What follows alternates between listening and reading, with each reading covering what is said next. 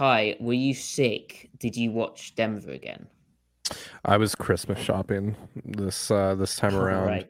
Yeah, I wasn't. I didn't go full sicko this week, and maybe that's the reason that the Broncos won this game because I wasn't watching, of course. So they put up the most points they have in a win this year, or out of like second most points in a game this year.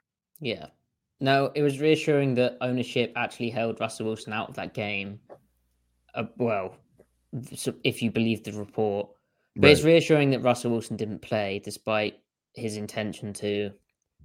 Interesting how it came out that he really wanted to play and it was ownership who held him out. You know, we're used to that sort of reporting. But anyway, yeah, Denver won 24-15 with quarterback by Brett Ripien, but it was mainly the fact that Colt McCoy got hurt for the Cardinals. They're already dreadful, but then in came Trace McSorley, who was abysmal. And now I was a bit concerned, me not knowing the playoff formula, because the Cardinals are now 4-10, and the Broncos are now 4-10, and I was like, oh no, what happens to Seattle's draft pick? Are they picking now behind Arizona? However, for whatever reason, Seattle still possesses the number 3 overall pick in the 2023 NFL draft if the season ended today. So good Could news. It you doesn't could matter. you imagine if that game like determined if Jalen Carter goes to the Cardinals or the Seahawks? Oh Be my very word. sad. That It'd would be be very sad. sad. And that is the sort of player that they would be interested in, I imagine. Indeed. So, But also Will Anderson. yes, also Yeah. Will Anderson. So, If Jalen's out of the picture, we don't have to fret too much because if Will's there, we can still be happy about that.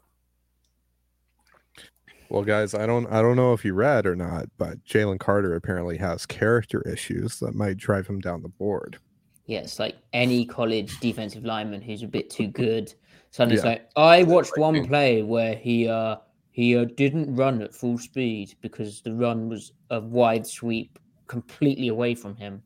He And that makes unstrapped him a his helmet a terrible little person. aggressively. Yes. Real quick, Hawks65 said, what do you do if both Carter and Anderson are off the board with the Hawks pick? Honestly, think about receiver. Jordan Addison? I feel like Addison probably should go like the 8 to 12 range, but who cares? One of these guys are going to be really good. So just what I was thinking as well, Griff? Like, just before Lockett ended up getting hurt, I was like, it would be a real shame if Seattle didn't make the playoffs this year because the Metcalf-Lockett duo is historically brilliant, and Lockett is aging, and you don't know how long it's going to end. The NFL always ends very suddenly. They just often fall off a cliff or have a career-ending injury. Hopefully that doesn't happen with Lockett, but you're like every year, like, oh damn, we kind of could have used. I wish we'd had a playoff run with that. And now Lockett's broke his hand. So D. Eskridge again injured this season, hasn't really got playing time, has been usurped by veteran Marquise Goodwin. They need to address receiver probably more aggressively, Yep. So it's a great shout. But yeah, they'll have options. They might trade down also.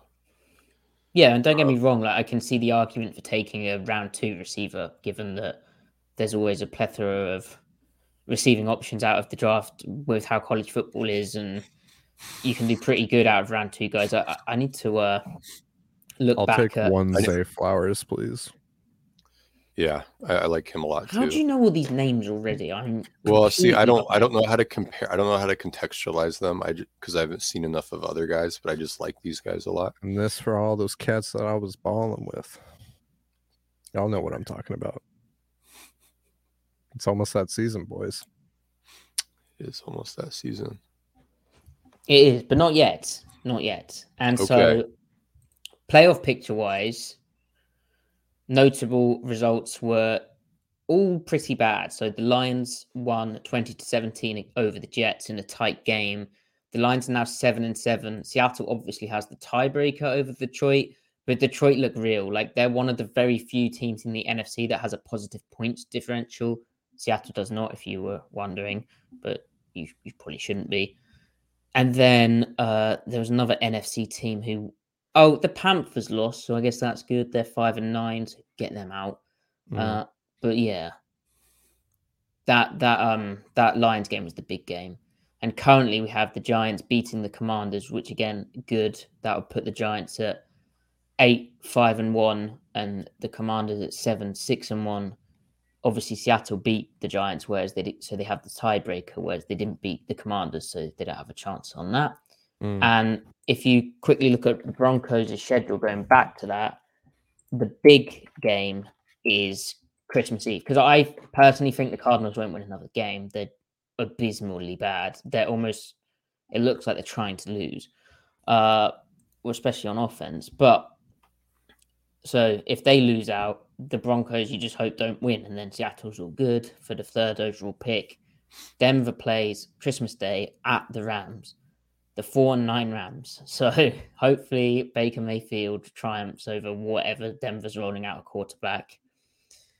And then they're at the Chiefs, which they should not win, and then host the Chargers, who are pushing for the playoffs. So you'd really hope that the Chargers don't completely crap themselves. How are we feeling about that now that those teams are tied? What is the Lions' remaining schedule? Let's look this up.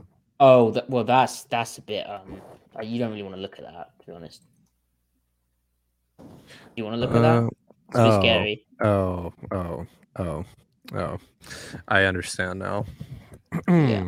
Yeah. Well, at Carolina versus Chicago at Green Bay. You sure you just don't want to talk about draft stuff tonight? Yeah, we can. We've got a lot of time to do that. It's fine, because Seattle's going to beat Kansas City, and then they're going to go into. Now, to be fair, Kansas City almost lost to Houston today. They did. They looked a bit shaky. They only scored under 30-ish points. Like, bad. So, I mean, anything is possible. Now, Houston also almost beat Dallas last week, so maybe they're just on a little bit of a heater right now. But that's your daily dose of cope heading into game week.